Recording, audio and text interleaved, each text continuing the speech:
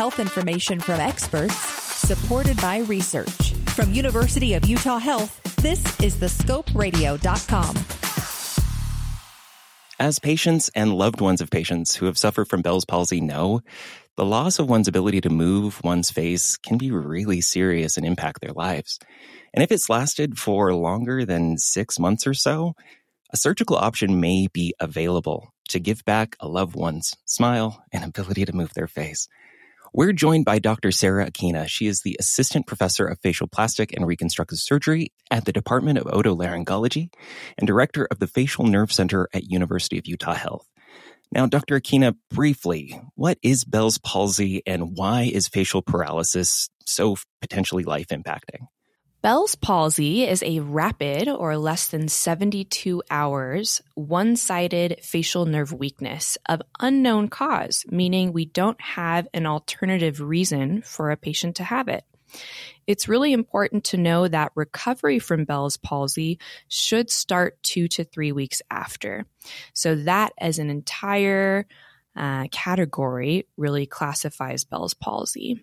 There are other conditions that can cause facial weakness, and that includes stroke, brain tumors, salivary gland tumors, cancers, and infectious diseases, including things like Lyme disease or a tick-borne disease. Overall, we suspect that Bell's palsy is related to swelling around the facial nerve, probably related to an unnamed or unknown virus. The nerve that travels from the brain to the face to control face movements is in a very small bony canal at the base of the skull. So swelling in that area can lead to compression, and that can cause the dysfunction that we see. The facial nerve controls muscles in the face, but it also controls tear glands, saliva glands, a muscle in the ear, and taste to the front of the tongue, as well as sensation to the eardrum and parts of the ear canal.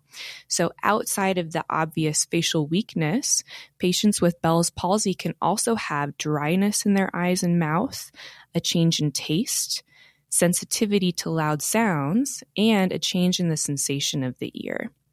So while patients recover, they can have debilitating functional losses in the short term, and that includes the inability to close their eye, trouble keeping food and liquid in their mouth, nasal obstruction, and overall difficulty expressing emotions. So they can't smile on that side of the face, which obviously impacts everyone's day-to-day lives. Wow. And so for patients who are maybe suffering from these different symptoms, whether it be facial paralysis or inability to tear or asymmetry, et cetera, what options are available for patients who are still experiencing those types of symptoms longer than is typically expected for healing, say, 6 months or so?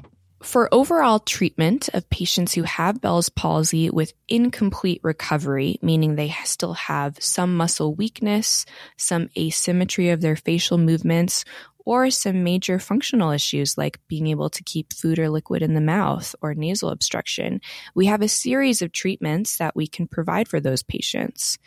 We provide treatments that are focused on both moving or dynamic and non-moving or static facial reanimation.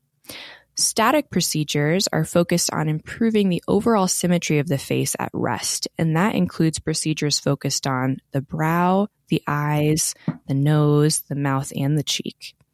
Dynamic procedures can bring back facial movement itself, and that includes surgeries that connect working nerves to non-working nerves, as well as surgeries that transplant nerves or muscles from nearby or separate areas of the body.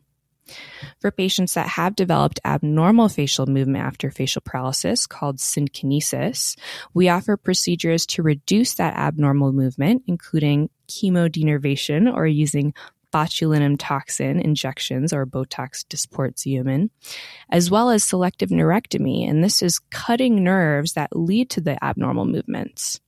We can also cut selective muscles that are moving abnormally. So there's a variety of ways that we can really delve into exactly what is abnormal for a patient and help them in these matters. Wow. So you just described quite a few procedures. These are all under the umbrella of facial reanimation. Correct. Wow. Yeah. So what kind of patients are, say, eligible for these types of procedures? Mm-hmm. Is there anyone that, for one reason or another, they would not be eligible for something like this? Yeah. So by group, I'll say, for things like nerve transfers, it's important to know, for Bell's palsy, we don't assume that there's other nerves that are affected, but for patients who may have the facial paralysis because of other skull-based tumors or other pathologies that may then affect other nerves, we have to make sure that the nerve we connect to the non-working nerve is going to work, if that makes sense. Sure. Okay. Mm-hmm. For muscle therapies, a lot of patients will qualify for different work, such as cutting muscles that are abnormally moving.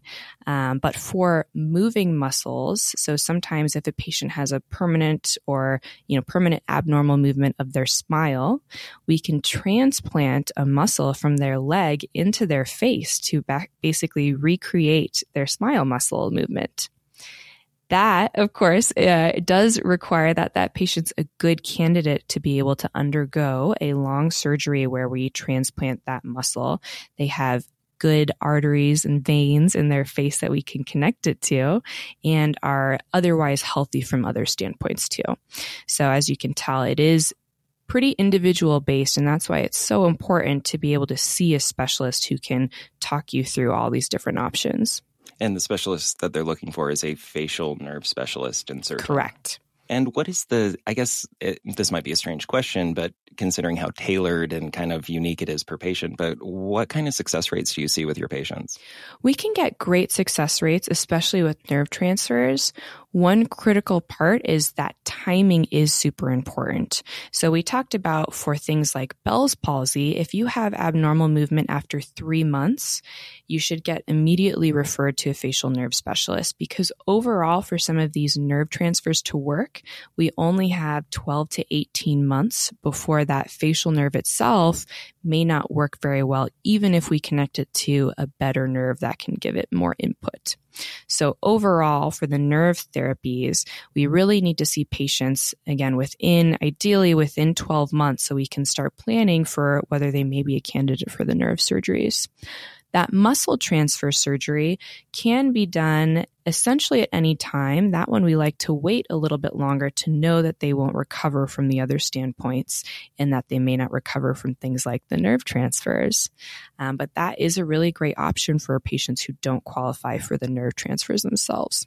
And for the static procedures, it's mostly for cosmetic, mostly for that kind of situation, or? Both cosmetic and function. So the static procedures, they can really help with, for instance, for the eye work, again, closing the eye. So being able to not maybe necessarily use as many eye drops or, have to tape the eye at night, things like that. Oh, sure. Our eye procedures can give that function back. Another really great thing is outside of the symmetry, the nose can be droopy. So a lot of patients have nasal obstruction.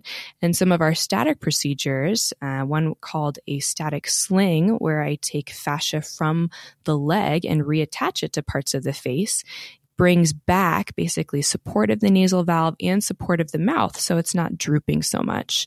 So it helps both the appearance of the face and the function in terms of that droopiness, which is why a lot of patients have difficulties with, chewing food or keeping food and liquids in their mouth. So the static procedures can help both of those aspects. We're just not necessarily like replacing muscles or reconnecting nerves. Exactly.